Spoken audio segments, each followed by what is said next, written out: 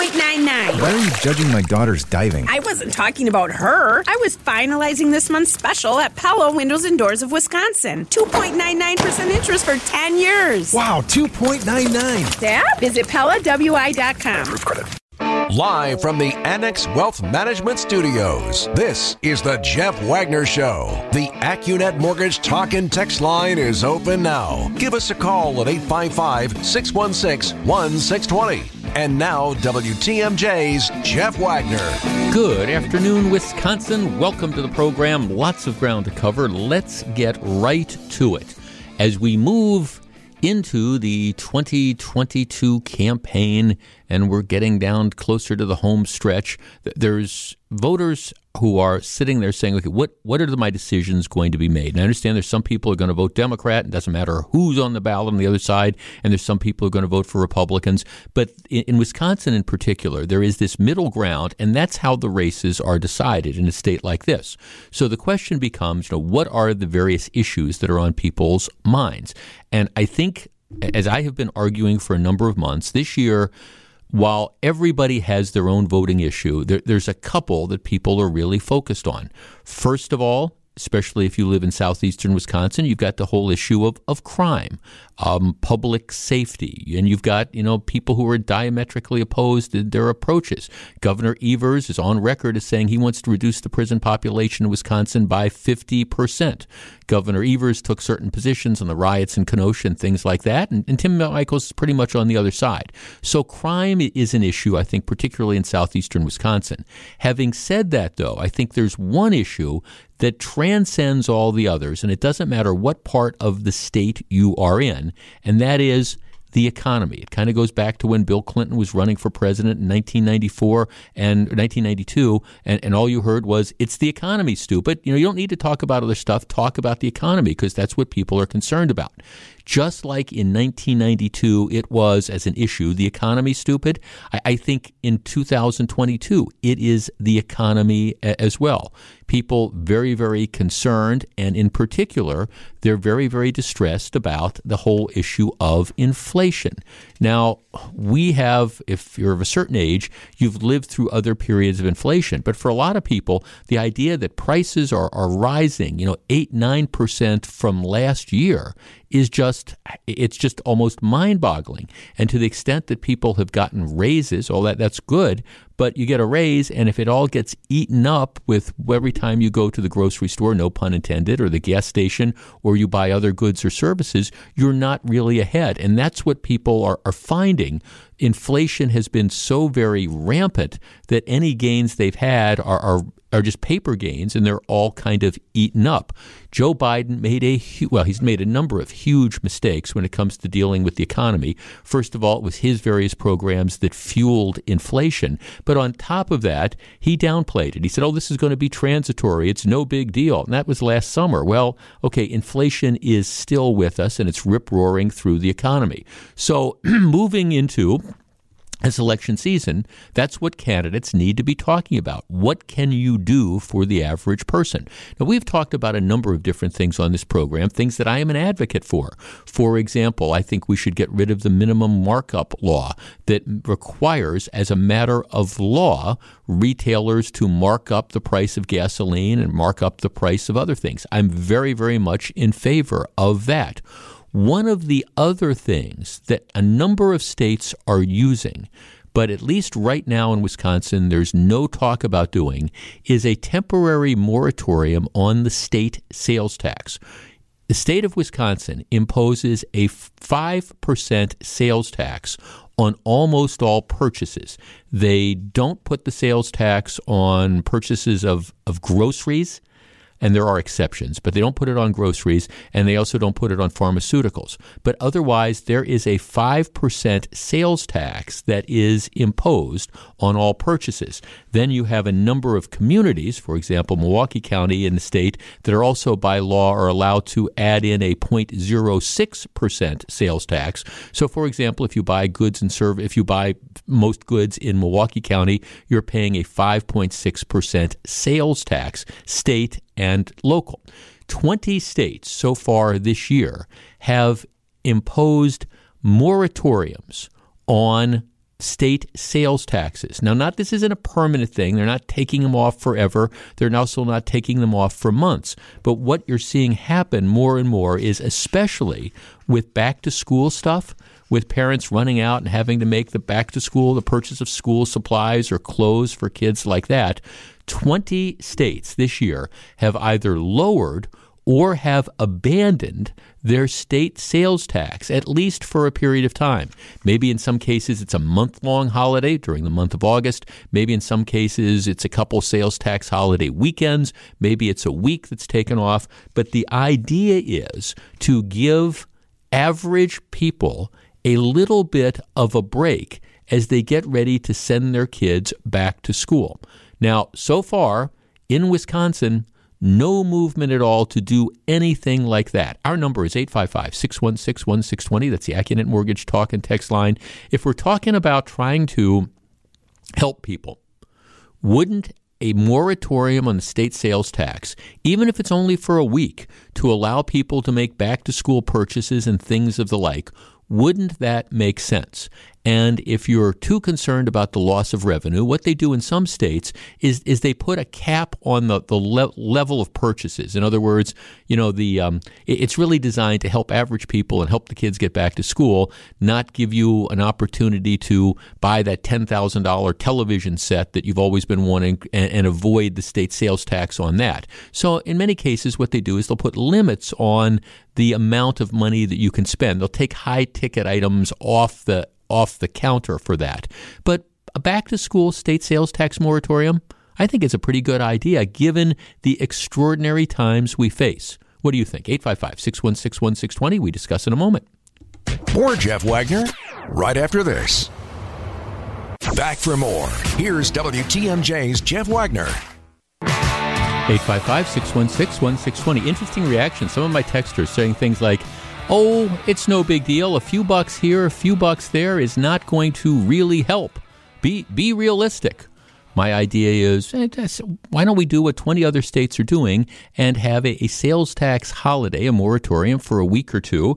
Illinois and New Jersey, they are offering week-long tax holidays. Illinois reduced its sales tax to 1.25% from 6.25% during the holiday.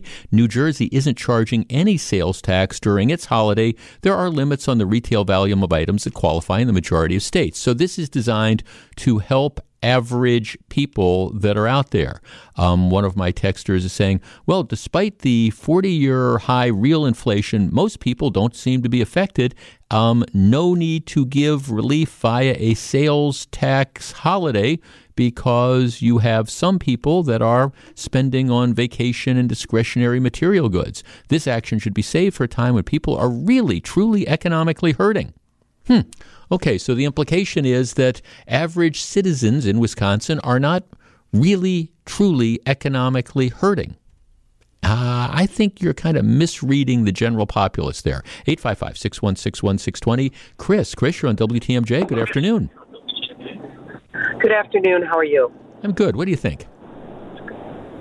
I think it's just, if people don't think people are hurting, it's just bull malarkey or whatever you want to say. It's, I go to a store and they left the old prices on products on the shelf.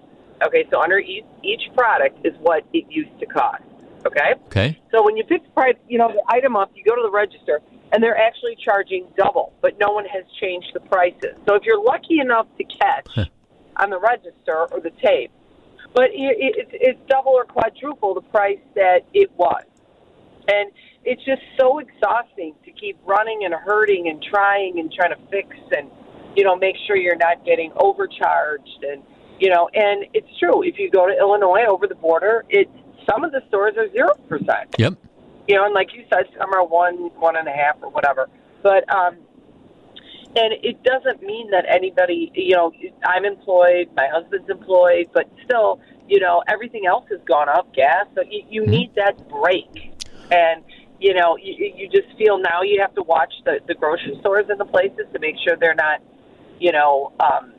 messing with you. I mean, it's just exhausting. Well, it is exhausting. Thanks for the call, Chris. I mean, I do think it's interesting. And again, I'm hearing from texters, inflation is no big deal. This is all just being hyped by the anti-Biden forces, and it's just a few pennies here and there, and who cares if you pay a little bit more?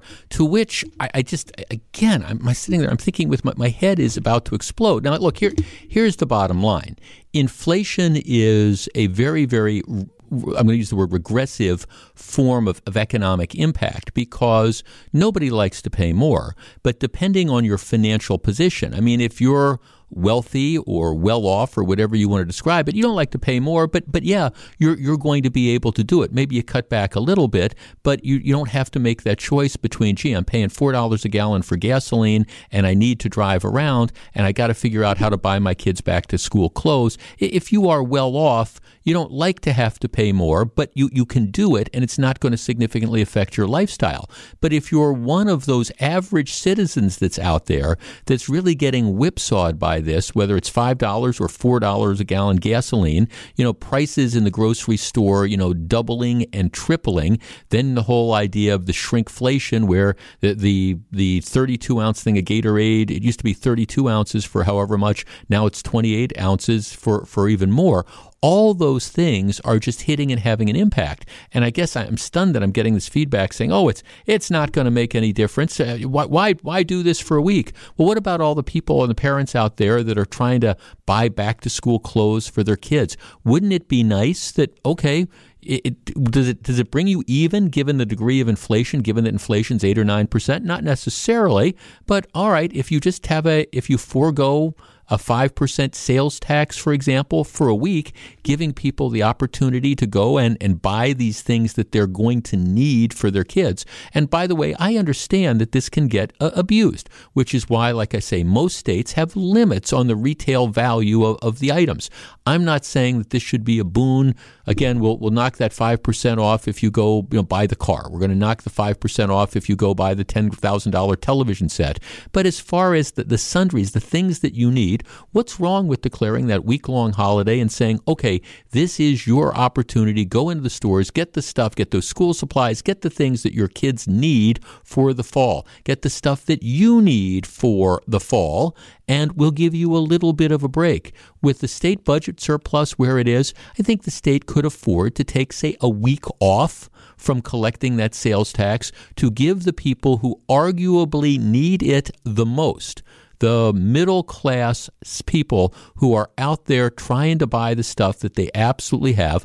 Why can't we give them a little bit of a break? This should be something that I would think that Republicans and Democrats could agree on. Now, Democrats don't want to see this problem because they acknowledge that if you do this, that acknowledges that inflation is in fact a problem. Plus, heaven forbid that we should reduce the amount of taxes that people end up paying. That's just not the philosophy you get from Democrats. For Republicans, well, I don't know what the objection would be, but it would seem to me that this is something where everybody could reach across the aisle and say, yeah, let's designate a week, and it's going to be the sales tax holiday. And maybe you could do it for a week around the Christmas holiday as well, to encourage some of that shopping that people are going to be doing. Yeah, maybe we could give the taxpayers of Wisconsin a little bit of a break given the unprecedented economic times. And I use the word unprecedented, and some people are saying, well, why would you say unprecedented? Look, I've heard that word for the last 2 years. That's been the justification that we've used for all these different economic policies,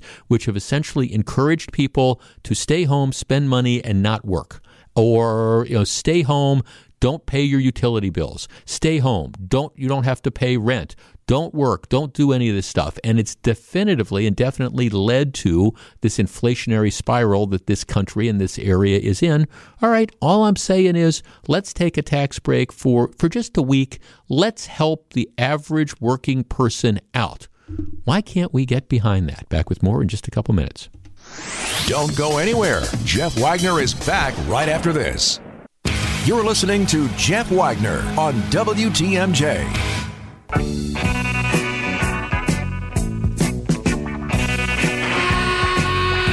One of our texters says, do you really think those Republicans in the legislature would do this? Well, Republicans in the legislature and the assembly passed a similar bill a year or two ago coming out of the pandemic. I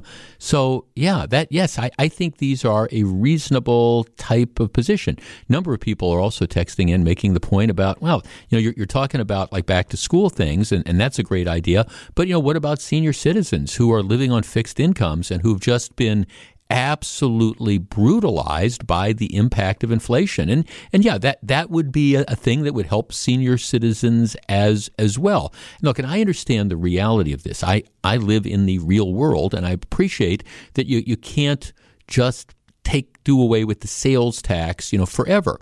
But, what's wrong with declaring, one of our listeners said, hey, maybe 3 weeks, one back to school, maybe one right around Thanksgiving, maybe one right around, Christmas. What's wrong with a couple periodic moratoriums on collecting the sales tax to allow people to make purchases that, again, help them out when we're dealing with all these times? So, that's that's it.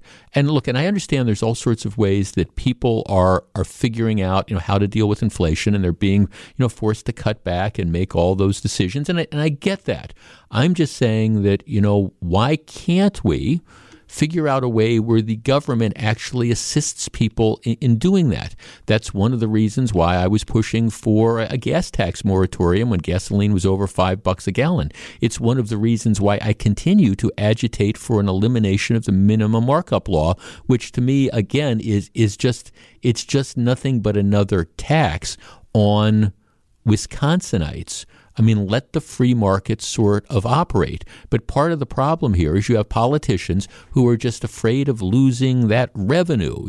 We don't want to do away with the minimum markup law because it might lower the price of gasoline. Oh, wouldn't that be terrible? Or no, we don't want to have a gas tax moratorium because, well, that would reduce in less money coming in. Well, okay, maybe that's not necessarily such a bad thing. Just saying. So sales tax holiday for a week or so, back to school, maybe around Christmas. I am all in favor of it. Maybe some of the politicians can come out and address it, given the fact that when they're trying to get elected this November, it is the economy stupid, period. Jeff Wagner on WTMJ. The coaches, the athletes, the volunteers, and of course, the joy that comes with it all. That's what you get with Special Olympics Wisconsin.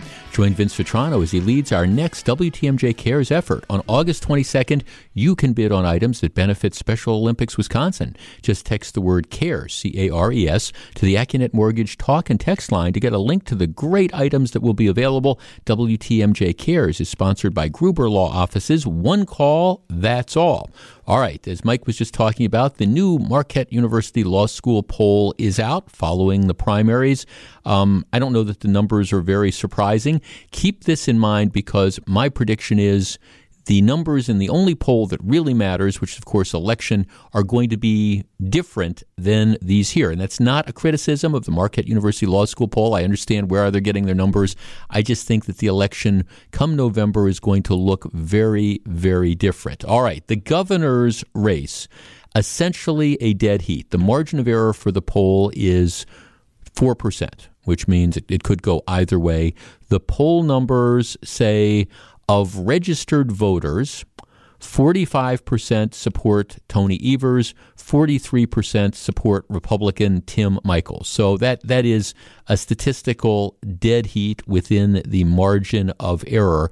And the numbers, well, they've actually moved a little bit towards Michels. In mid-June, 48% supported Evers. That's now down to 45%. 41% supported Michels, and now that's up to 43%. But again, you have an extremely tight race, and now the race is really on because keep in mind during the Republican primary, while there was criticism of Evers, really it was Tim Michels running against Rebecca Clayfish and vice versa. So, here you now have at the start, you're looking pretty much at a dead heat statistically, and now the campaign really starts between the two of them. The other race that they poll on is the race for U.S. Senate Mandela Barnes and Ron Johnson. Among registered voters, they have Barnes up 51%, Johnson 44%. So that's it. Now, keep in mind, this is an interesting total to me. Now, obviously, if you are an incumbent, you don't want to be, losing to the person that you're running against. So there's no question. You'd rather be the person that's ahead 51 to 44%. There's no question about it. At the same time, here's my takeaway on this.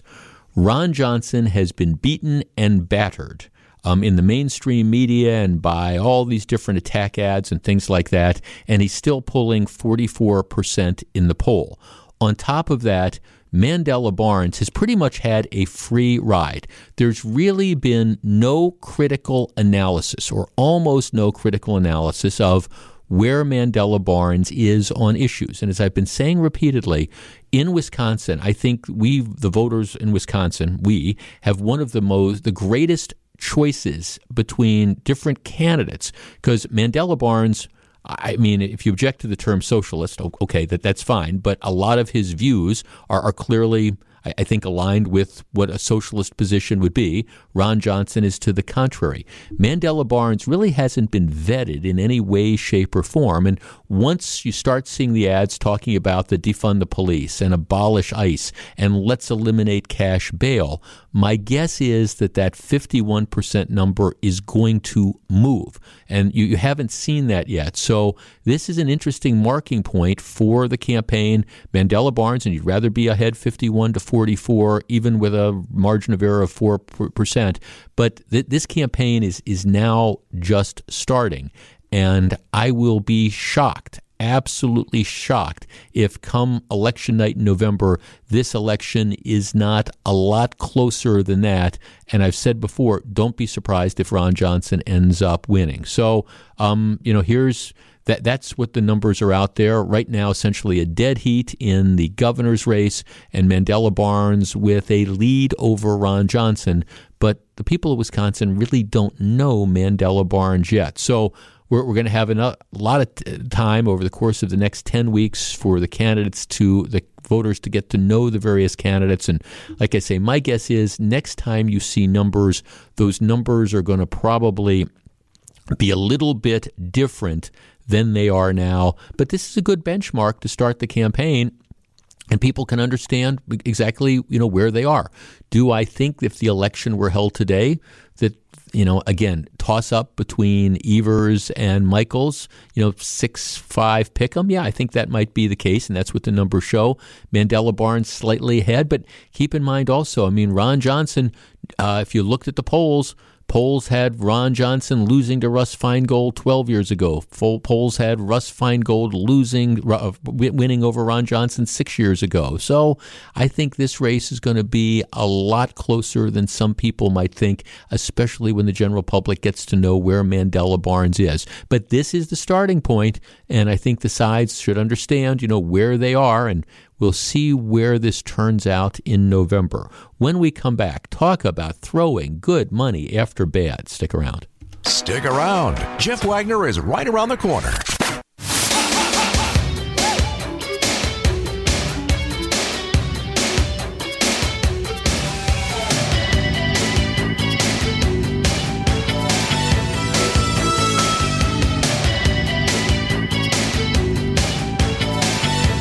Get that passport ready. WTMJ is sending you on a once-in-a-lifetime trip to see the Green and Gold play in London. You could qualify for this amazing trip to London. Very cool. Including airfare, hotel stay, transportation, and 2 tickets to the game at Tottenham Hotspur Stadium. Tune into Wisconsin's Morning News every day at 7:10 for your chance to win. It's the Great Britain giveaway, only on 620 WTMJ. For official contest rules, visit WTMJ.com. All right, I understand every time we talk about wasteful, just throwing government money around, taxpayer dollars around, and we say Milwaukee, I understand that the prize of that is, of course, the streetcar, Tom's Trolley Folly, the air cars that spent tens of millions of dollars and go absolutely nowhere.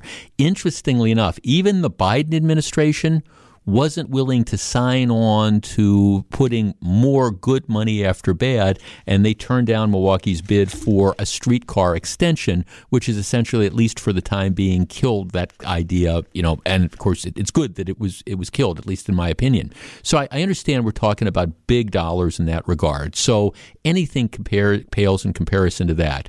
But this is something that a number of us have been screaming about for the last several years. Let me just start off with the basic premise that hope is not an economic strategy. Gee, I've invested in a piece of property, and all of a sudden they found that the property's contaminated, and I thought I was going to be able to sell it, and this property I bought for $10,000, I thought I would be able to sell it for $50,000, and now that they tell me it's only worth $100 if I can find somebody. Well, I hope that turns out to not be true. I hope the value goes up. Right? Hope is not an economic strategy. You have to deal with that. I invested $20,000 of my hard-earned savings in this startup project, and the people were going to they had this better mousetrap, and they were going to corner the market, and my $20,000 investment was going to turn into $2 million, and I wasn't going to have to work another day in my life, or $200 million or whatever. But it now turns out that the process that this company was touting, it doesn't work. It doesn't do what they hoped it did. So that $20,000 is worthless. But I'm hoping it's going to turn around. Okay, hope is not an economic strategy, and that's sometimes you just have to learn it. People make bad decisions. Some of those bad decisions, you look back and you say, what were you thinking at the time? But hoping that a bad decision is going to somehow get made better never, ever works. When my parents first moved here, when I was a little kid, there was a big Sears store on North Avenue, like 23rd and North, and it was the store. Like, you had all the other Sears stores, where America shops, but they were almost kind of like satellites to this giant Sears store that was on North Avenue. And if your local Sears store didn't have it, I grew up by Bayshore, and you went to the big Sears store on North Avenue, and it was a huge magnet that attracted people. Well, ultimately, the neighborhood declined, the Sears store went out of business, and that location has essentially been nothing for decades and decades and decades. I understand the concept that in that area of North Avenue, you would love to have some sort of business development that brought all sorts of money in and helped revitalize the area. You hope that would happen. Well, a number of years ago, a very, very prominent and well politically connected Milwaukee developer came up with this idea of turning that location where the old Sears store was, we're going to turn this into a high-end hotel. And we're going to, revitalize the community, because we're going to have all these rooms, and we're going to charge $200 a night, and we're going to have events there, 180 days out of the year, and we're going to just completely revitalize this. Well, okay, that sounds really, really good. But the truth of the matter is this was never going to work. I mean, that's one of the most crime-plagued areas of the city. And without going into great detail about this, who's going to say, gee, I can stay in downtown Milwaukee at the Pfister or wherever, or I'm going to spend $200 a night to go stay, in this area where most people try to avoid driving through. That was just the reality. This hotel was always pie in the sky. Well, the Common Council, with Tom Barrett being the mayor, they wanted it to work. And I understand. They wanted it to work. They wanted to have this economic development. So they approved a $4 million loan to help get this off the ground. Later on, they approved another $5 million loan, but that was only going to kick in after the developer had found private financing. Well, for all intents and purposes, the developer never found private financing because nobody would invest in this. This just never made economic sense. And I understand that you had the pandemic that kicked in here, but that didn't really change anything. This was just not the location where you were going to make some high-end hotel work. Period. Case closed. So now they've blown through pretty much all of the $4 million. The $4 million loan, which was, by the way, it was interest only. Well, it came due. They were supposed to start making interest payments last year. So the Common Council said, okay, well, we're going to give you more time. We're going to give you another year to go find independent financing, maybe to try to get this project off the ground. So they said, all right, we're not going to start collecting even the interest on this loan. We'll delay it for a year. Well, that year is coming and quickly going. September 1st, that year that they had the moratorium on paying the sales tax expires. And of course, the developer is no closer to getting, any sort of financing. This is just flat out not going to happen. It was never going to happen. It never made any sense. Matter of fact, there were a lot of people in the city that kept saying this never, including the mayor's office, that kept saying this just doesn't make any sort of economic sense at all to do it. But people hoped it would work because they wanted it to work. I'm hoping that investment that I made that just turns out to be worth nothing. I'm hoping I'm going to wake up and I'm going to see in the newspaper that something's happened dramatically. Well, that was never going to happen, and that's not what's happening here. So here's the story in the local newspaper. The developer of a planned Milwaukee hotel would get more time to pay back a city loan to help finance the project under a new proposal. Kalen Hayward Sr. is facing a September 1st deadline to begin repaying $3.79 million used to pursue the planned conversion of the former Sears store at 2100 West North Avenue into the 80-room Icon Hotel and Conference Center. Under the new proposal, reviewed by the City Development Authority, the operation would have until September 2023 to begin making payments. The alternative is, the city starts to foreclose on this. They say that, but giving him another year to begin loan payments buys more time for him to obtain additional financing to move forward on the hotel development. Okay, here's the bottom line of this.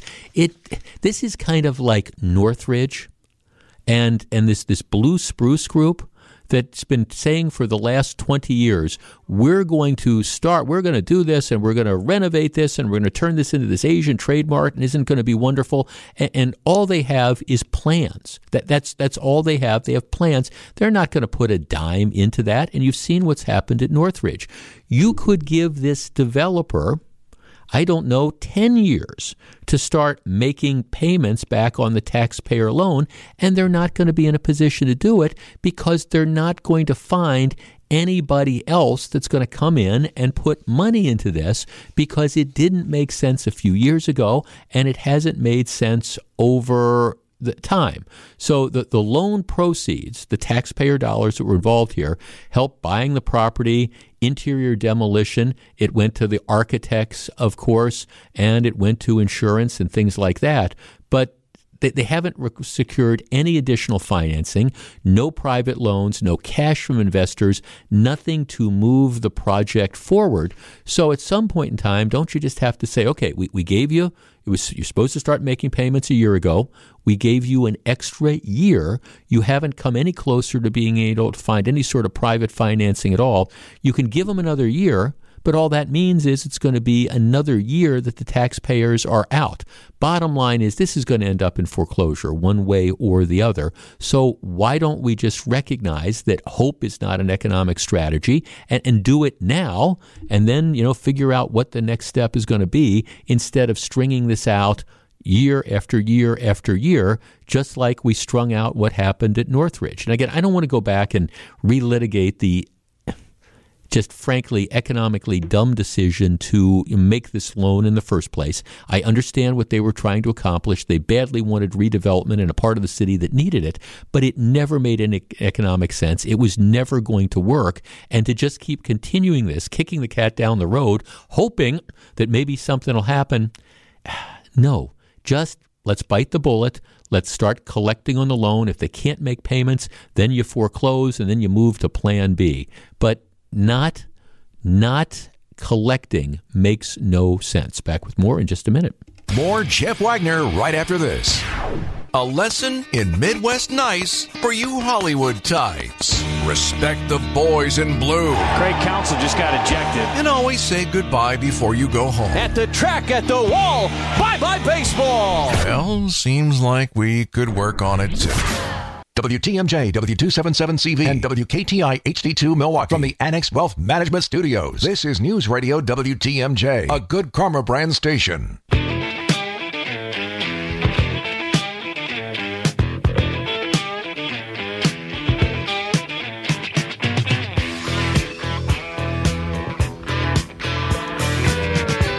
The great thing about elections and all the pundits is that there comes a time when you have the election and people understand who's right or who's wrong. So I am willing to go out on the limb. I'm going to hit a button in just a minute to send out a tweet, which we will be able to see in November whether or not this tweet ages well or not. And that's okay. But here's what the tweet says.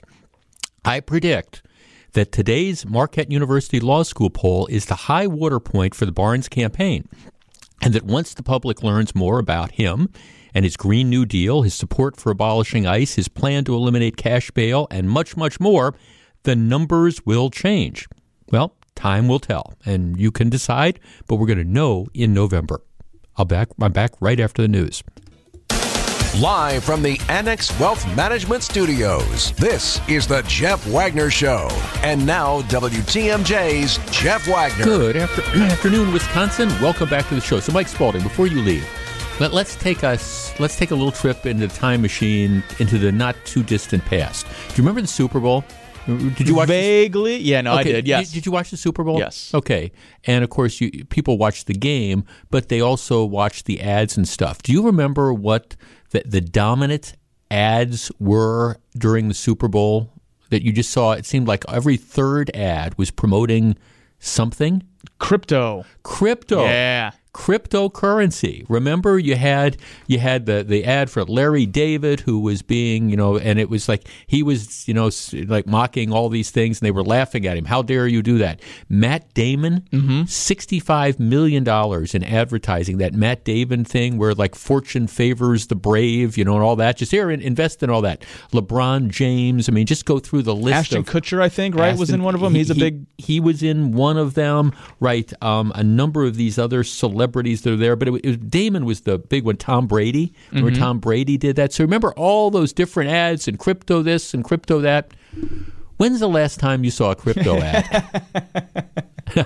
Seriously. That wasn't on Twitter. It's been a while. It's been a while. Right, exactly. There's a big story in the business talking about how crypto ads starring Matt Damon, Tom Brady, LeBron James, Larry David have all vanished, completely and totally vanished, in part because all this fortune favors the brave stuff and all, the crypto market just completely and totally imploded. And now, number one, it's, first of all, we're not going to spend money advertising it. Secondly, nobody is going to believe us after we ran all these campaigns. But I guess, see, this is the thing that bothers me about this stuff. The people that saw that ad and see, Matt Damon saying fortune favors the brave, and then they take half their life savings and invest in crypto, and then they just get killed by this. And it's kind of like, well, fortune doesn't help the dumb. And if you're buying this product because Matt Damon says you should do it, maybe you need to rethink your economic priorities. Yeah, I don't think I'm looking to Hollywood necessarily for my retirement savings information or investing in the next dominant form of currency. That's not for me. Yeah, I just point that out because it was this was the big thing. And as somebody who has been mocking cryptocurrency since the beginning, and it's one of those things that I just, if it's something that I don't understand and I can't explain to somebody in like 2 sentences, I'm not putting my money in it. Now, that if other people want to do that, that's fine. But I just remember seeing all these ads during the Super Bowl with all these high-paid spokesmen and these fancy glittery ads, and I kept wondering, man, I wonder how many people are going to guppy on this. And again, if you decide you want to make that choice and you're getting in and you're knowing what you're dealing with, that's one thing. But I just think that there were a lot of people who, Matt Damon says fortune favors the brave, and Larry David ad implies that you're going to miss out on this thing, who jumped in and just got absolutely creamed with money they couldn't afford to lose. Yeah, I'm no brilliant investor by any means. I didn't think Uber was going to work. Like, for example, sure. I just couldn't wrap my mind around why you do that, and obviously proved very wrong. But the crypto thing, I'm with you. If you can't explain it in 3 sentences, what it actually is and does, I'm probably going to be out. Yeah, I missed the coffee cart thing. I acknowledge in the early 80s before Starbucks took over, I've told the story before. This is before I had any money at all, and so I was just starting to practice law, and somebody wanted me to put up a couple $1,000s to help get a coffee cart in some downtown office building, and the idea was, okay, you're going to have people that are going to spend $4 for like flavored coffee and all. I'm going, huh? I didn't get it, and so I kept my couple $1,000. But crypto is just a completely different thing.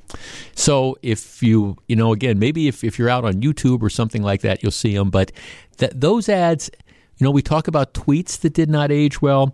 Well, some of those ads did not age well. All right, a political story, and then we're going to kind of move on to some other stuff. Yesterday was, I think it was the last round of primaries. I'm not sure there's any more primary elections that are still out there before November. But the two of interest, one is in Alaska. Alaska has one congressional representative, and Sarah Palin, former governor of Alaska, she is one of the two candidates that advanced to the general election. I don't know that there's any surprise there, but Sarah Palin making a bit of a political comeback. The other story that isn't surprising but yet getting a ton of attention is that Liz Cheney, who is, of course, the daughter of former Vice President Dick Cheney, Liz Cheney, who represented, in Wyoming is another state that because of the small population only has one congressperson. Liz Cheney was the congressperson from Wyoming. Liz Cheney has also been the face of the Republican Never Trump stuff that's out there. And she has made, sort of a national reputation for herself beyond what her reputation was before that, as being, she voted for the impeachment of Donald Trump, and she's been one of the leading faces on this January 6th committee, going after Donald Trump. Well, that came with some degree of political risk. Liz Cheney represents the state of Wyoming. The state of Wyoming is a state that went for Donald Trump by 40 points. I think it was the in 2020. So it was the state that supported Donald Trump by the widest margin of any state, and she was clearly swimming against the stream. She got crushed in the primary yesterday, just absolutely crushed. She lost by almost 40 points. It was a staggering defeat. And so she'll finish out her term in Congress, and then, after the start of the year, she will move on to future endeavors. She, on her way out, likened herself to Abraham Lincoln and is talking seriously about mounting a run for the presidency. Okay, our number, 855-616-1620, which is the AccuNet Mortgage talk and text line. Now clearly, Liz Cheney has a degree of appeal to the Never Trump element of the Republican Party. There's no question about that. Now, whether that's a majority of the party or a minority of the party, I guess people can argue about that. But of all the different people that are out there talking about running for president, some are serious, some less serious, some just like to have their name circulated. Let me ask you this question. Does Liz Cheney have any chance in the world of securing the Republican nomination to run for president in 2024? 855-616-1620. That's the AccuNet Mortgage talk and text line. Is this now? I suspect that Liz Cheney, quite candidly, given the role that she's carved out, I'm sure that she will have a role and continue to have a role in politics. And I wouldn't be surprised to see her, appearing on TV shows like The View, or maybe a contributor on MSNBC or something like that. But as a political force in this country, is this the end of Liz Cheney? 855-616-1620. And if your answer to that question is anything other than, her political career is pretty much over, I'll be curious as to why you think that. 855-616-1620. We discuss in a moment. Stay tuned. Jeff Wagner returns after this on WTMJ. Jeff Wagner on WTMJ.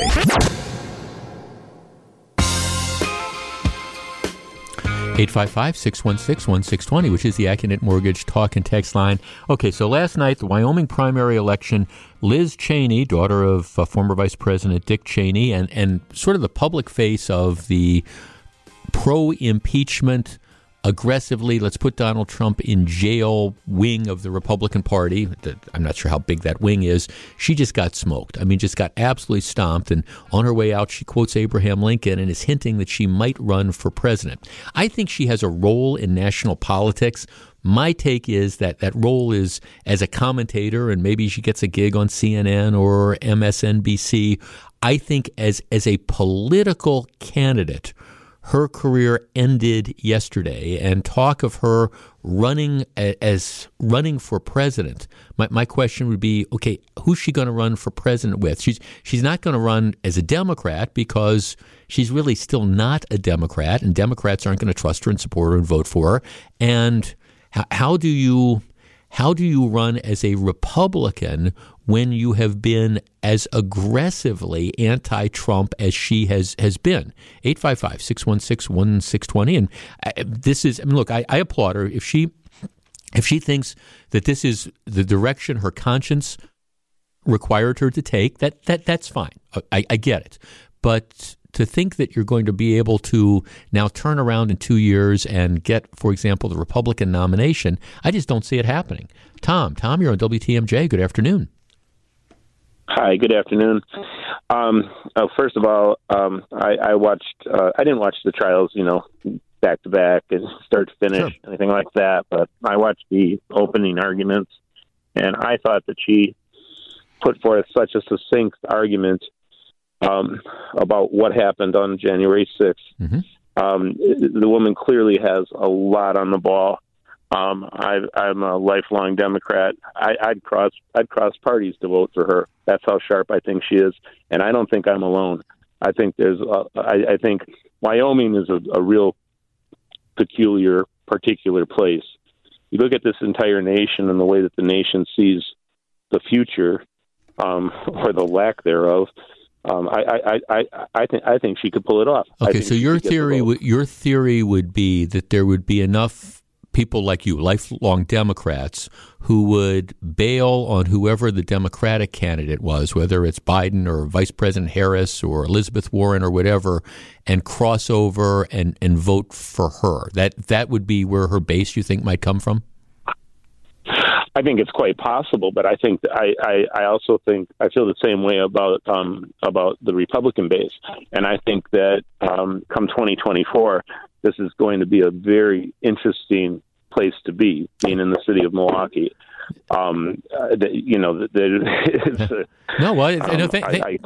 thanks for the call. I love the word interesting, and I know I use that a lot. I mean, I think actually, if you want to do what I do for a living, which is, talk about current events and politics and things like that, Wisconsin, you can't find a better place than Wisconsin to do it, because we are such a swing state and we are so closely divided.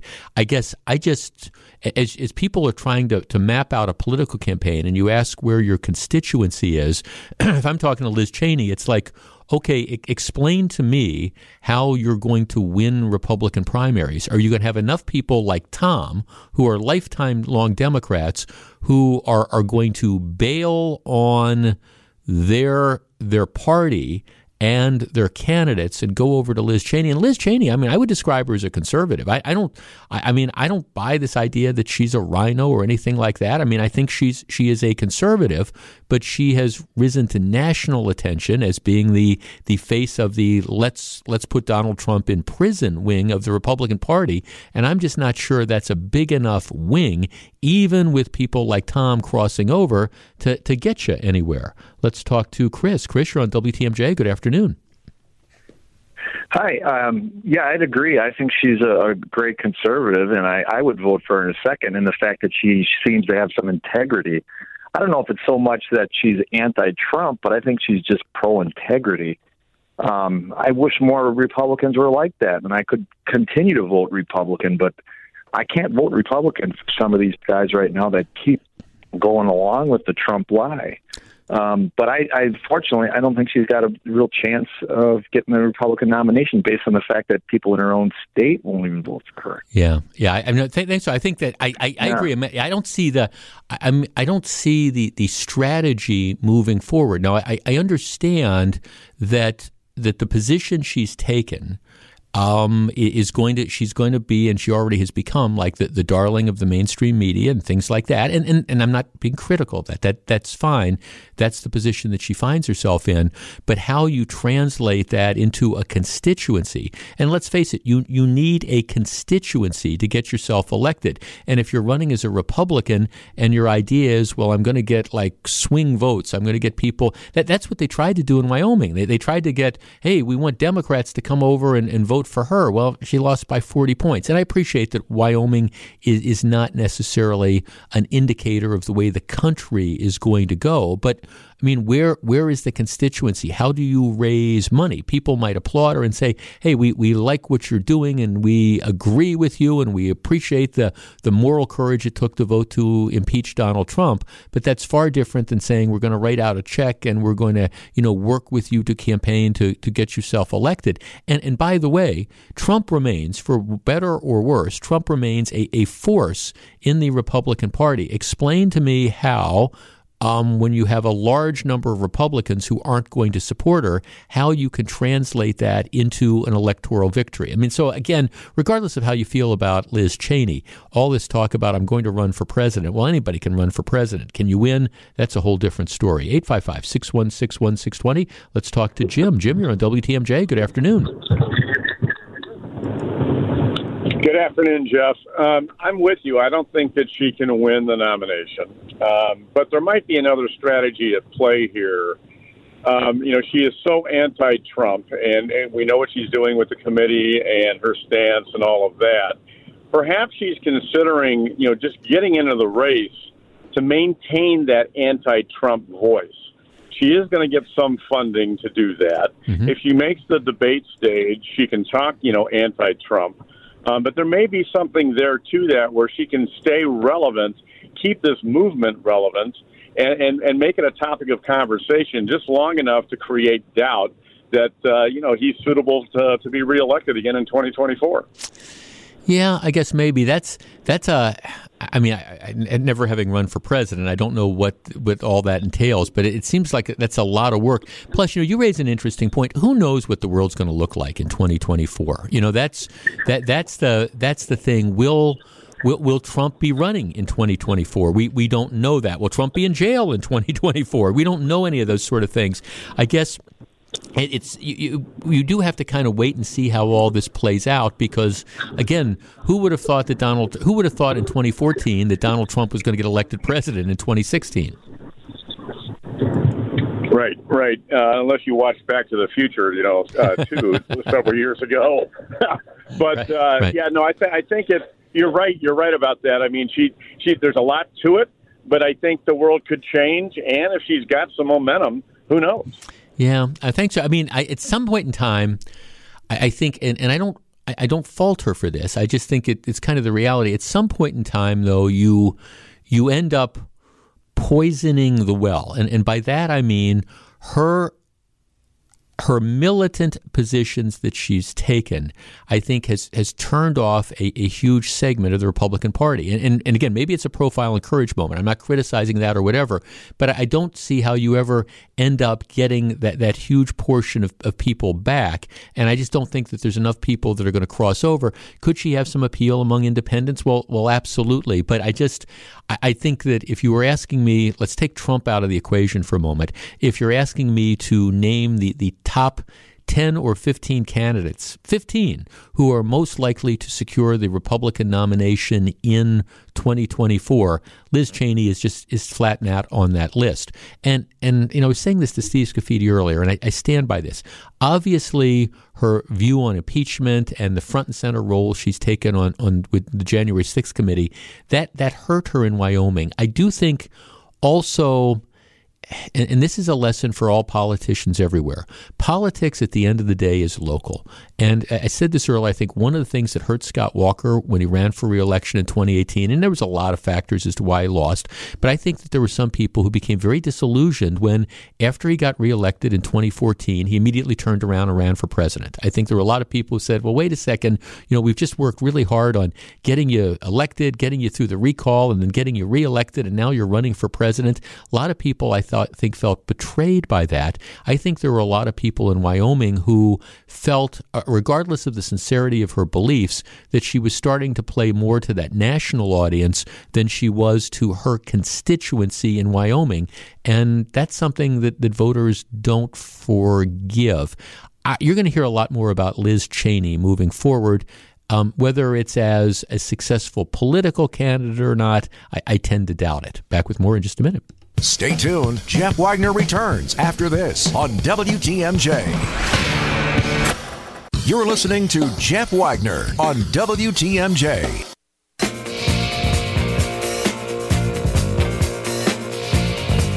High inflation, recession threats, and a parade of bad news. It's enough to make you lose sleep. It's no secret. Many Americans are worried about the state of the economy. Join Dave Spano from Annex Wealth Management, along with our very own John McCure, for Navigating the Markets, a special webinar presentation on Wednesday, August 24th at 11 a.m. It's a 1-hour, 30,000-foot view of current market trends with a discussion of what to expect the rest of the year. Sign up at WTMJ.com. Navigating the Markets from Annex Wealth Management and 620 WTMJ. All right, so this morning, in addition to doing a number of other things, I was booking a plane flight for my wife and I to go to Florida in early January, and so I was. Whenever you book plane tickets, and let's face it, air travel, to the extent it was ever fun, air travel nowadays is just no fun. I mean, it's just the flights are congested. You're always wondering about, is there going to be some storm somewhere which causes a nationwide delay? If I check my bags, are my bags going to get there? I mean, it's just, am I going to be crammed in with the guy that's sitting there with the screaming child? You know, all these different factors. And so I go into a plane trip with very, very limited expectations. It's like, I want the plane to leave on time. I want it to land when it's supposed to. And if my bags are there when I get off the plane, that is a plus. Now, I mean, I have to say, my last several plane trips have worked out fine. My most recent flight was when we took our listener trip a couple of weeks ago to Alaska, and we went from Milwaukee to Chicago and Chicago to Anchorage, and everything worked out fine. So it was great that way. But when you're making plane reservations and you're deciding what airline to fly, there's a number of different considerations that you have. And this always, especially if you're going to a place where you have different choices. And it's always running through my head, okay, what are the most important things? And I was thinking about this because there was a story in the Wall Street Journal today about how more and more airlines are charging more for extra legroom. Now they're creating like a separate class of seats on some of the planes where you're not quite as crowded. It's not like first class or anything like that, or even business class, but there's like an economy plus where there's a little bit more legroom. And take it from me, if you're 6'1", 205 pounds, you enjoy having a little bit more legroom. That's a nice sort of thing. So legroom is a factor. There's always the considerations about whether or not you have to pay for baggage. When we flew to Anchorage for the trip, we were flying on United. I haven't been on United in years. The flight was fine, but United charges for bags. So my wife and I, our suitcases were $35 a piece. So, that's $70, to take your luggage with you. For example, Southwest, bags fly free. You have those different sort of things. The extra leg room, if you get it, is nice. There's all sorts of different factors that play in, and this story is just talking about some of the decisions and some of the factors that people have in deciding, what airline they're going to fly. Our number is 855-616-1620, which is the AccuNet Mortgage talk and text line. If you're planning a trip that involves flying, and sometimes you might just not have any choices. It might be that if you're going to fly, there's only one way that you can get there. You don't really have any choices. There's one way that you can get there. But for a lot of places, if you're going to, for example, most places in Florida, or you're going to Arizona, or you're going to Vegas or whatever, you have multiple choices. There's multiple airlines you can look at. There's multiple ways you can get there. My question to you is, as you're deciding to take a trip, what is the number one factor in your mind in deciding what airline you're going to fly on and what what you're going to book. Is it cost? Is it, I don't know, direct flights? Is it bags fly free? Is it extra legroom? At the end of the day, what is your, I'm going to call it a voting issue, when you're deciding what plane trip to take?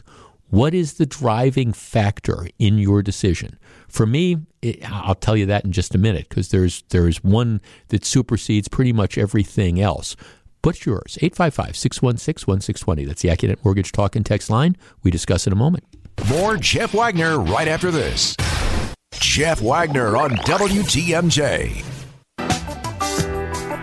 Okay, so this morning I was making arrangements. I was booking a flight for Fran and me to Florida in early January. And I always go through this. I mean, what are the principal considerations? And I got started thinking about this because there's some planes that are now advertising, some airlines saying, hey, you're going to have a little bit of extra leg room. And believe me, when you're, like I say, when you're 6'1", 205 pounds, extra leg room comes in nice. But I got to admit, that's not going to move the needle for me. Matter of fact, that's kind of way down the line. Bags fly free, that's nice, but flew United to Anchorage not that long ago, and it was $35 a bag, and okay, that's an extra $70 that you wish you didn't spend, but that wasn't the factor. For me, it's one thing. What is it for you? What's the principal thing that causes you to decide, I'm going to fly this airline at this time? 855-616-1620. Let's start with Bob. Bob, you're on WTMJ. Good afternoon. Hi, Jeff. Hi, Bob. I look for the shortest duration from time I take off until the time I land at my destination. I want that to be either nonstop or short. So I don't want layovers for 2 hours. Yeah, I had when we went to Alaska, it was Milwaukee to Chicago, Chicago to Anchorage. There's a 4-hour layover in Chicago, and it's so you're killing 4 hours, and then you're on a 6.5-hour flight. It's a long time in airports, no question about it. Yeah, I try to avoid that. That's a deal breaker for me. Got it. Thanks for the call. Okay, 855-616-1620. Mike on the Northwest Side. Mike, you're on WTMJ. Hi, good afternoon, Jeff. I want to be a direct flight with no layovers, and hopefully my luggage is with me on the plane. Yeah, so the direct flight is your big one. That's the big one for me. Yeah, Mike, thanks for the call. I'm with you. Actually, I mean, all the other stuff is nice. Now, look, I understand if you're talking about like a several $100 difference to fly direct versus having to make a connection, okay, that's fine. But generally speaking, that's not the case. And all things being equal, I will pay a little bit more to fly direct. I'm exactly with you. It's the idea of, when it seems to me, I want it to be as hassle-free as possible. And whenever you have connections, you just ratchet up the chance for hassle just dramatically. Because again, you get stuck. You got to transfer in Baltimore, you got to transfer in Atlanta, or you got to transfer in Dallas, or wherever this is, and something happens. It just doubles, triples, exponentially increases the chances that something's going to happen and your luggage is going to get lost. So that's actually my factor as well. It's one of the reasons, and I don't mean this to be an ad, because it's one of the reasons why we almost, from most of the places we go, Southwest for me is the first one I look at, because Southwest flies direct to the places I go. Southwest flies direct to Southwest Florida. That's where I go. Southwest flies direct to Las Vegas. I'm going to Las Vegas with my brother and sister-in-law in early October, and my wife. And so it flies direct to the places that I go a lot. So I tend to go, and they always offer a couple different nonstop flights, some more than others, depending on what the season is. But I tend to look first at, is there a nonstop flight? And that's what I want to go on, because I want to eliminate that hassle factor. So again, it's nice to have the extra leg room and stuff. It's nice to have the bags fly free, but I would rather pay $70 to send my bags and have a direct flight than have to make that connection. 855-616-1620. Stacy, you're on WTMJ. Good afternoon. Hi. Well, I was telling your screener, it kind of depends on the flight. Direct is way up there in importance to me. Florida, I can give up some, fancy accommodations, like maybe the movies and stuff, 'cause it's a short flight. But I'm flying to Spain next week, and so we're looking at 8.5 hours there and 10.5 coming back. Right. So there are amenities, such as the movies on the airplane, kind of inch up there in importance and entertainment for such a long flight. I do pay a little bit more to have direct flights for sure. It lessens the opportunity for them to lose my luggage, and less sitting around time in airports. So, What airline are you flying to Spain next week? American. American, yeah, okay. Yeah. And I'm really glad I'm doing it when when you keep hearing about all these horrible delays and lost luggage, and like I said, I've got a family of 4 going, so you've got kids, yeah. The better. Yeah, you've got kids. So where are you flying? Chicago to somewhere? Chicago to what? Barcelona? Barcelona. Oh, Barcelona. Well, have a great trip. No, thanks for calling. No, yeah, especially see, that's the other thing. It's one thing if it's just grown-ups. If it's you and your spouse. Okay, you don't want to get delayed, but man, if you put kids into that equation and you get delayed or you get stuck in, I don't know. Again, it's just too late. The pilots have gotten backed up, so you're spending the night in, the Baltimore airport. That's kind of tough. We are inundated with different texts on this. I think the vast majority of people are saying, direct flights is what they, look at. A couple people are saying that, that the price, that they are price sensitive on this, but even you got to be careful with that. And I'm not knocking the big discounters, but even with the discounters, if you get charged for having a carry-on bag, you get charged for, if you want to check your luggage, you get charged for a lot of stuff. So sometimes the discounts, aren't as great as you want. And again, but I've reached the point in my life where I'm willing to pay a little bit more for the convenience of flying direct. And actually, if you shop around a little bit, one of the reasons I booked tickets today is I was just kind of looking for when I wanted to do this, and I was checking it out, and the prices were just absolutely great, and I was able to pay with frequent flyer miles, and so it ended up costing me like $61 because I wanted to upgrade and get the early bird booking and not that many miles. So it's kind of interesting to me when you see all these stories about how these airlines are figuring out ways they can keep customers and stuff like that. And they say, okay, it's more leg room or it's this or that or the other thing. That's all nice, but I don't think that's what moves the needle. I think for the majority of us, it is convenience. Get us there as quickly as possible with the least hassle possible. And for me, the best way you can do it is a direct flight. Stick around. Jeff Wagner is right around the corner. Live from the Annex Wealth Management Studios, this is the Jeff Wagner Show. And now, WTMJ's Jeff Wagner. Good afternoon, Wisconsin. Welcome back to the show. So very glad to have you with us. Hey, here's a really, I think it's a great story.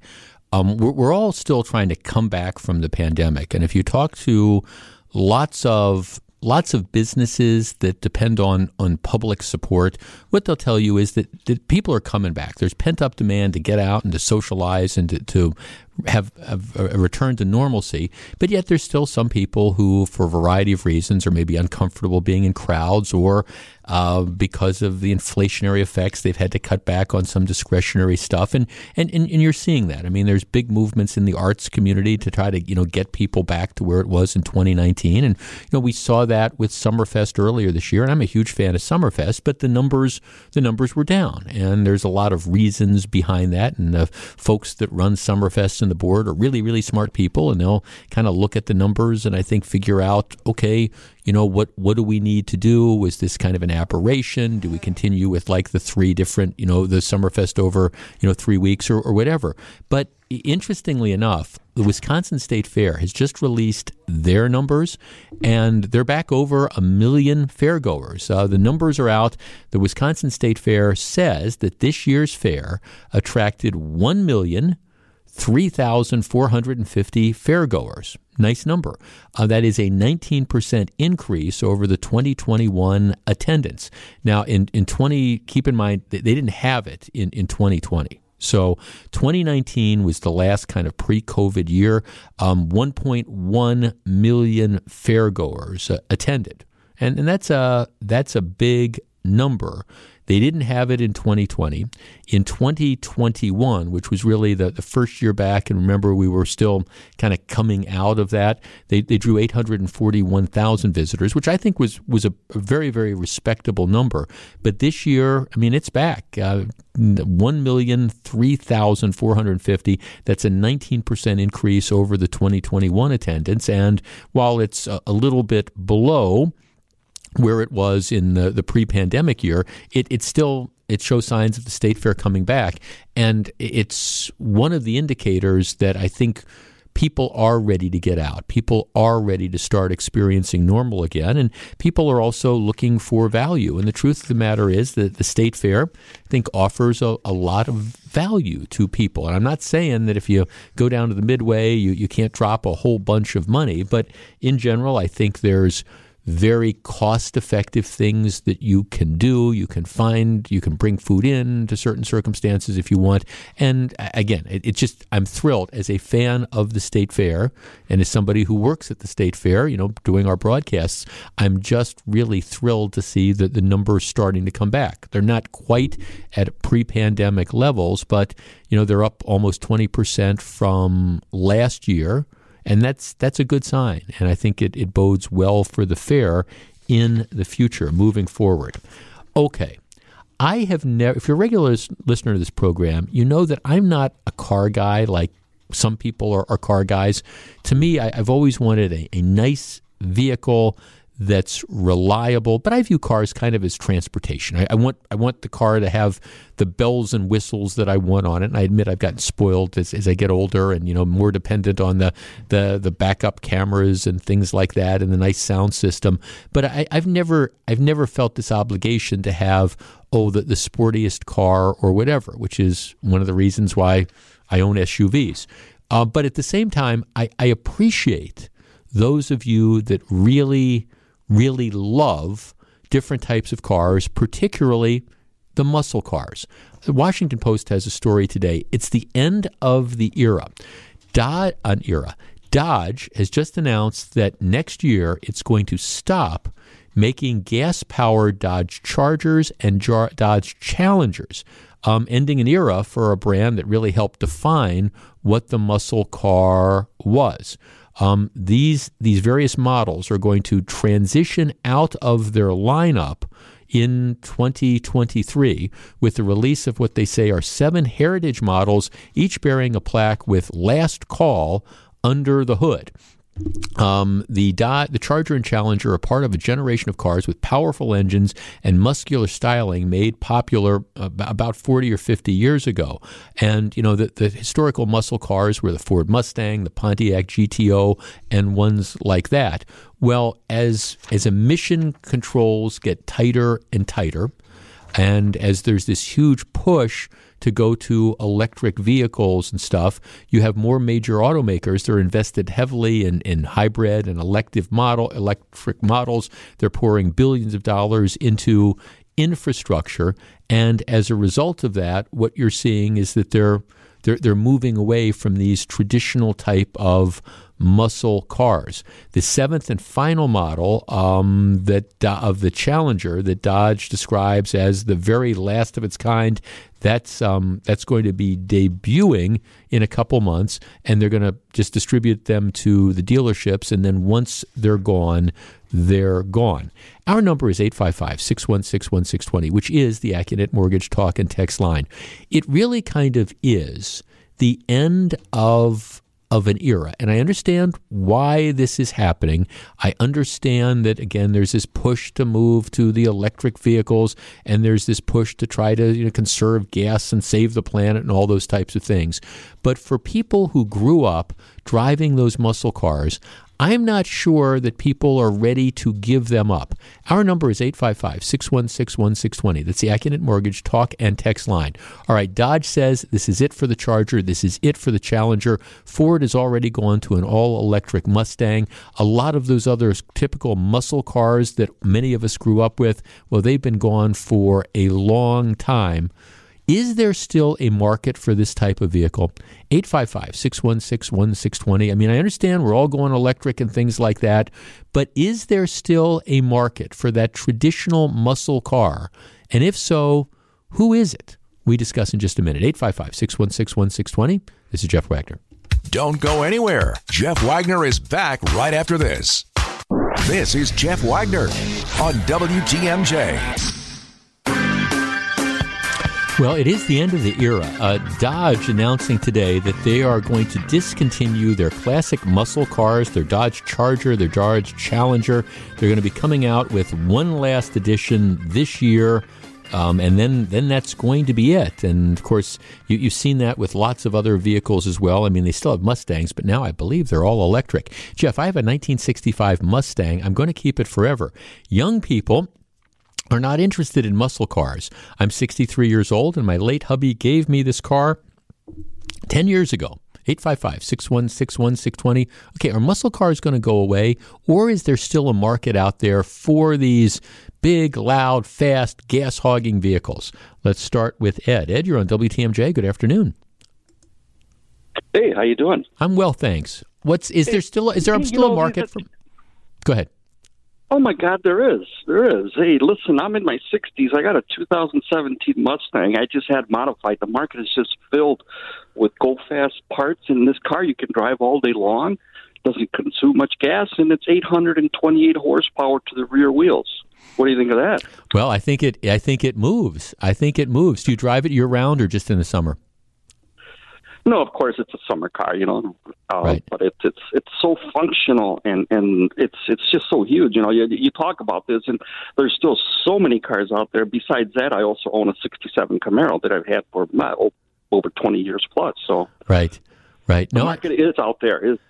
Yeah. No, thanks for calling. No, I think I think there is always going to be a market for these types of vehicles. Jeff, I have a big problem with this because this is not consumer driven.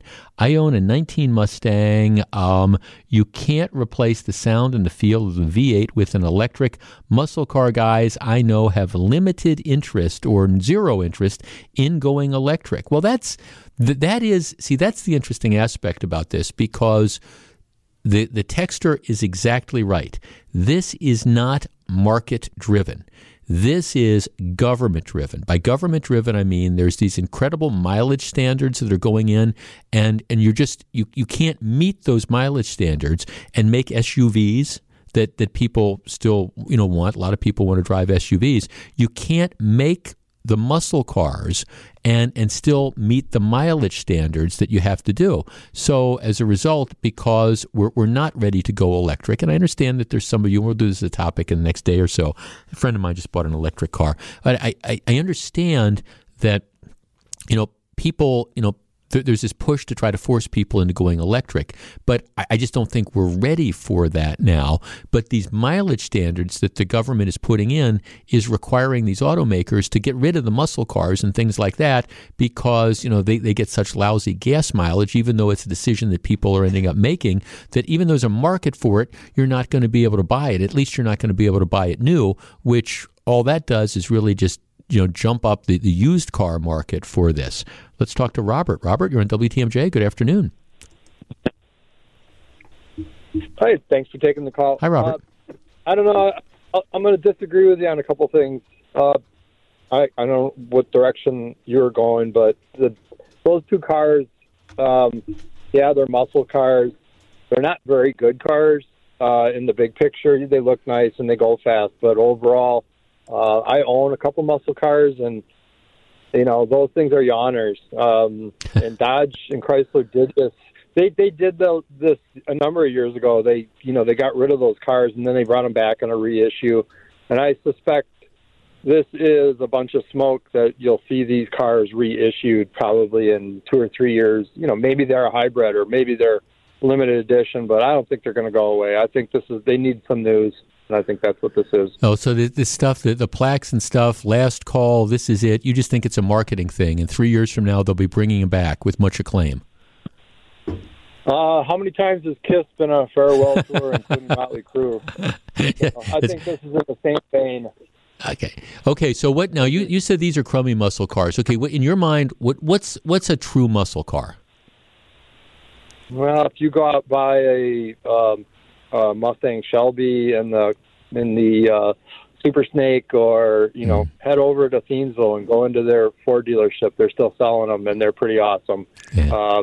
So the Dodge product is what it is. It's a cheap man's muscle car, but what can I say? Got it. Thanks for the call, Robert. Jeff, I'm 28. I just bought a twin-turbo 2007 Corvette earlier this year as a summer car, and I still love it.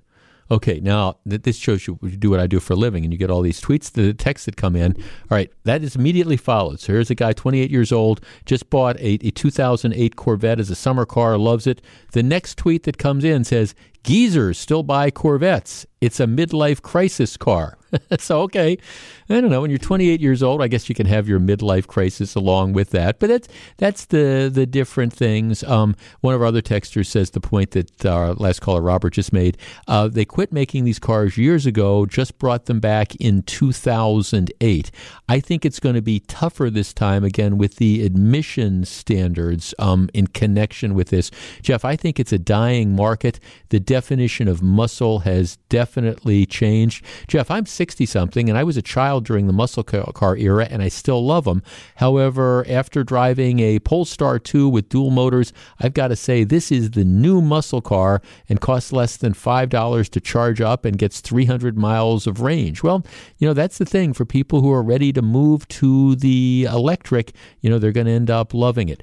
Bottom line of this is, if you're a fan of the Chargers, if you're a fan of the Challengers, the cars, that is, not the team, what you need to do is you need to say, okay, maybe this is the last dance. I know one of our callers says, well, they'll probably bring him back in a couple years. Maybe not. Back with more in just a minute. This is Jeff Wagner.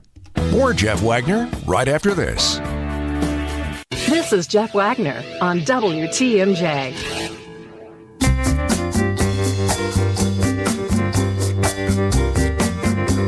So very glad to have you with us. Hey, local industry, radio industry news, you maybe saw this yesterday. This market has had 3 sports talk radio stations, and of course we are one of them. We are the ESPN affiliate.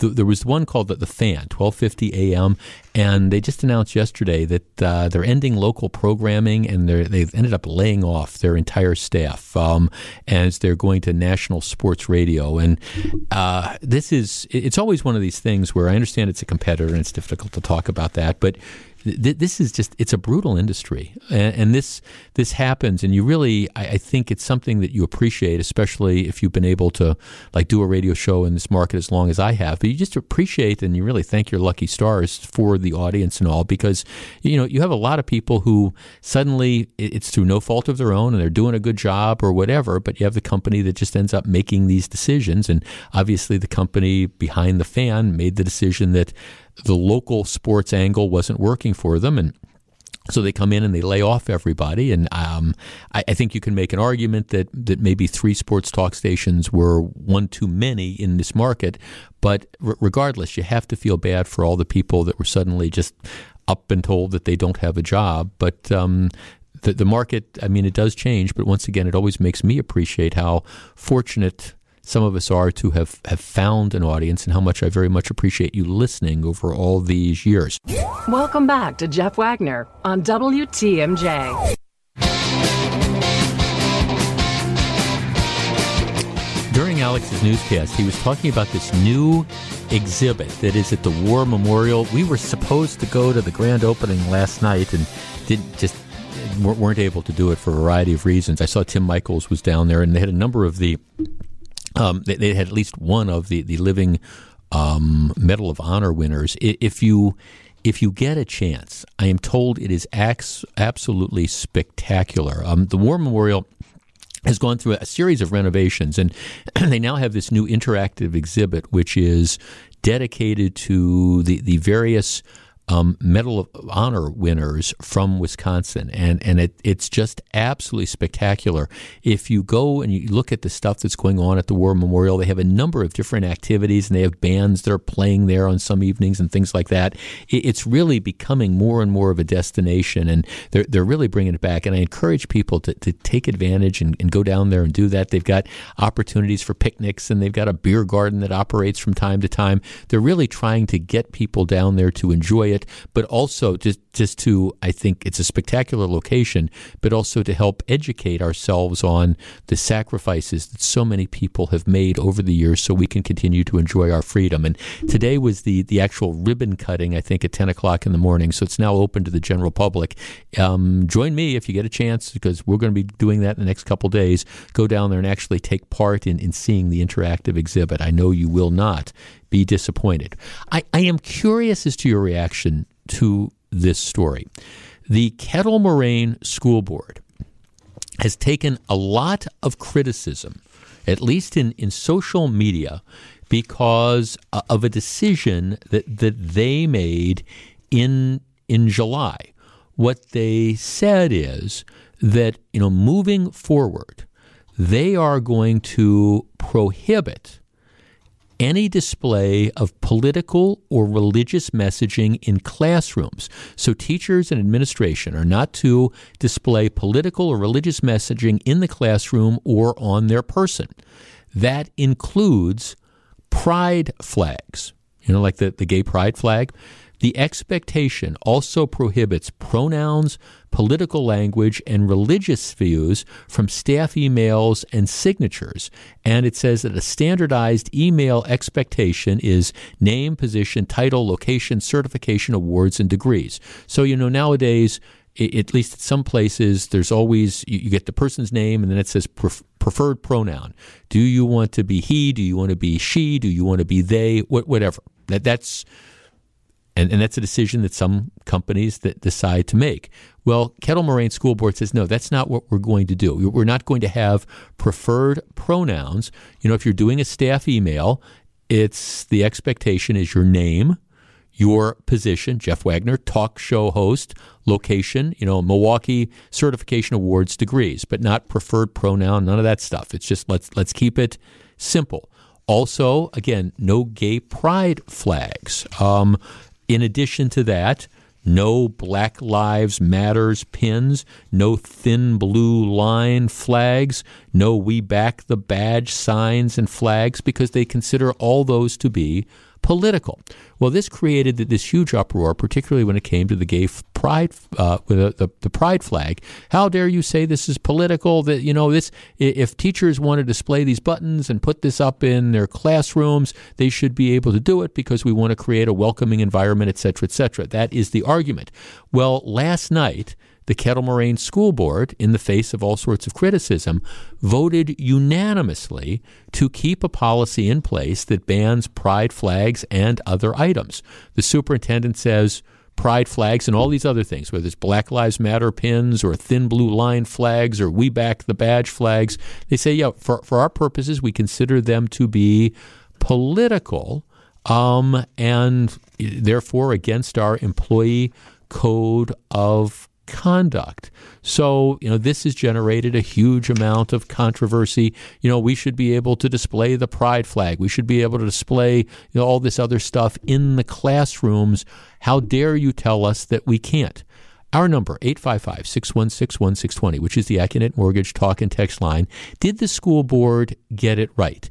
And I guess for me, this isn't a question of like the pride flag, or whether or not people should be able to display. We're talking about teachers and we're talking about administrators in the classroom.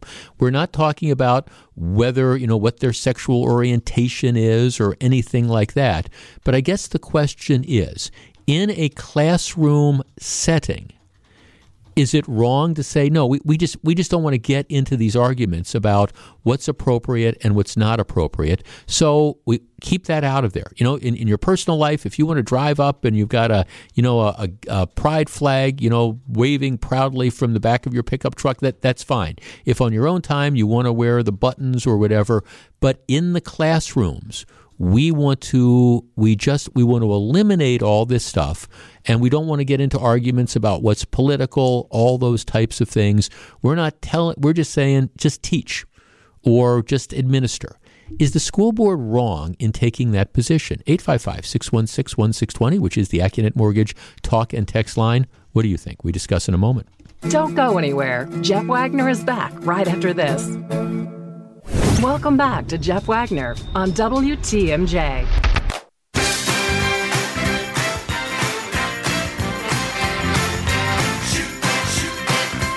855-616-1620, which is the AccuNet Mortgage talk and text line. Okay, so what the Kettle Moraine School Board is doing is they're saying, look, we just, in the classroom, we don't want teachers or administrators. We don't want them displaying flags. So no black or buttons, no Black Lives Matter stickers, no thin blue line stickers. We don't want them displaying flags. So no gay pride, no pride flags, presumably none of these other American flags like the Betsy Ross flag or the Don't Tread on Me flag, which some people suggest has been, adopted by, white supremacists and things like that. The school board just saying, look, we want to just keep it simple. And we want in the classroom, we don't want these things that we view as potential distractions. So just if you're a teacher in the classroom, just teach. We're not telling you what you can do or can't do on your own time. If you're an administrator, just administer. But we don't want these other things that are distractions that are out there. And they're saying we're not taking any position on the pride flag or any of this other stuff. And we don't want the potential hassles that this stuff can cause. So when you're in the classroom, just concentrate on teaching. Is that an unreasonable position? Let's talk to Jen in Heartland. Jen, you're first. Good afternoon. Good afternoon. How are you? I'm well, thank you. What do you think of all this? I agree 100%. A lot of time has been focused the last couple of years on things that are not the teachers just teaching. And the school district doesn't have to take a position, but they're getting that out of the classroom because a lot of time is spent on the students talking about the different issues that the school board just said they don't need to be talking about either way. Yeah. Now, the argument would be, for example, let's take the pride flag, that you want to be welcoming to people of all different sexual orientations. So why shouldn't you, if you're a teacher, display the pride flag to show that you're going to be welcoming to people who might have a different sexual orientation than the majority of the kids in the school? Well, my stance on that is you're in school. You don't need to be welcomed anywhere. Go there, get your education, and do what you want on your own time. The teachers are there to teach you certain standards, and you can talk about your personal life outside of school. So much time has been in debates with the pronouns and the flags and who's wearing this, and teachers teaching their opinion versus what they're supposed to be teaching. Yeah, and I think that's. I'm sorry, I didn't mean to cut you off there, Jen. I hit the button. And that's. I understand it's difficult to have this conversation without somebody saying, well, you're homophobic or you're racist or whatever. And I think there's a larger point here, and that is the school district is trying to avoid distractions. And it's not saying, hey, we think that the pride flag is a harmful flag or something like that, or we think people shouldn't display that on their own time. No, at least I hope that's not the presentation. Or if you want to wear your Black Lives Matter button or your T-shirt or whatever, that's fine to do it on your own time. Or you want to wear your, Don't Tread on Me, American flag shirt. But it is true that when you interject this into the classroom, immediately you start conversations about, okay, well, why do we have the pride flag in here and what's going on? And when you're supposed to be teaching calculus or whatever, and Kettle Moraine School Board is just trying to avoid those distractions. I understand some people would say, well, the gay pride flag isn't political in the same sense that, I don't know, something else might be political, but the board just doesn't want to deal with this on an individual basis. The board doesn't want to get into an argument, I think, about, if you have the Gadsden flag, that's the rattlesnake coiled up, is that Is that a political statement because some white supremacist groups have adopted that? They don't want to get into that argument, so it's just kind of like let's just stay away from this, and at least during the school day, let's concentrate on teaching the kids. 855-616-1620. Let's talk to Steve in West Bend. Steve, you're on WTMJ. Hi, thanks for taking my call. Sure. Okay, if they don't want any political statements in the classroom, then what about the Pledge of Allegiance? That's a political statement. If you're in California and teaching California history, what about the California Republic flag? Because that was the state, it's now the state flag, but that was essentially about a revolution. Where do you draw the line? I guess I'm back with the idea that the Pledge of Allegiance is a political statement. I guess I'm having trouble. Why do you think it is a political statement? Because you pledge your allegiance to the flag and to everything that it stands for. Yeah, well, thanks. Well, I guess I'm not sure I would say that's necessarily political. That's a citizenship point of view. But I don't know if you pledge allegiance to everything that it stands for, but we're not telling people what they stand for. I'm not sure I'm with you on that argument. I don't think I don't think because you allow the Pledge of Allegiance that automatically means that you need to allow.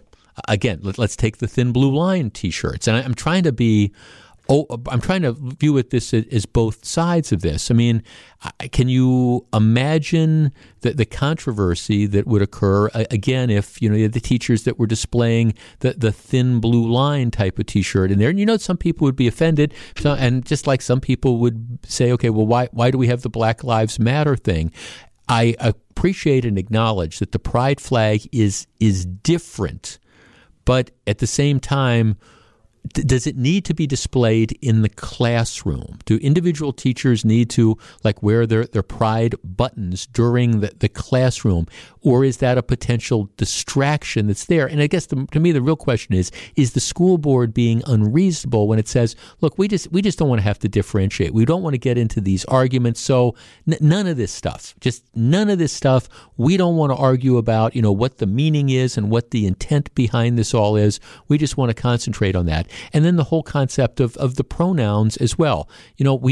With all due respect, on your professional business cards and your email signatures and stuff, we don't care about what pronouns that you want to use. It's your name. It's your title. It's, if you want to put in your background or your educational background or whatever, that's fine, but we don't see a need for that. Now, again, I understand some businesses that approach things differently.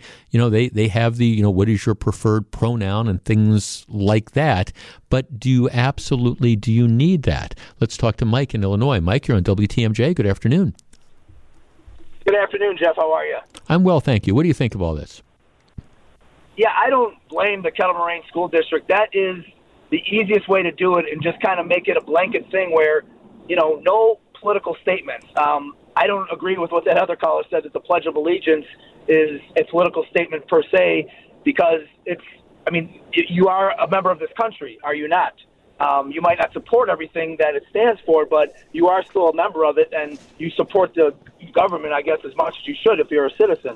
But all the other things like, the gay or pride flag and Black Lives Matter, or, what you said, the Don't Tread on Me, you can teach about those things. They can be in the textbook, and you can teach about them. You don't need to have whether you support it or not. It just creates controversy that takes away from actual learning.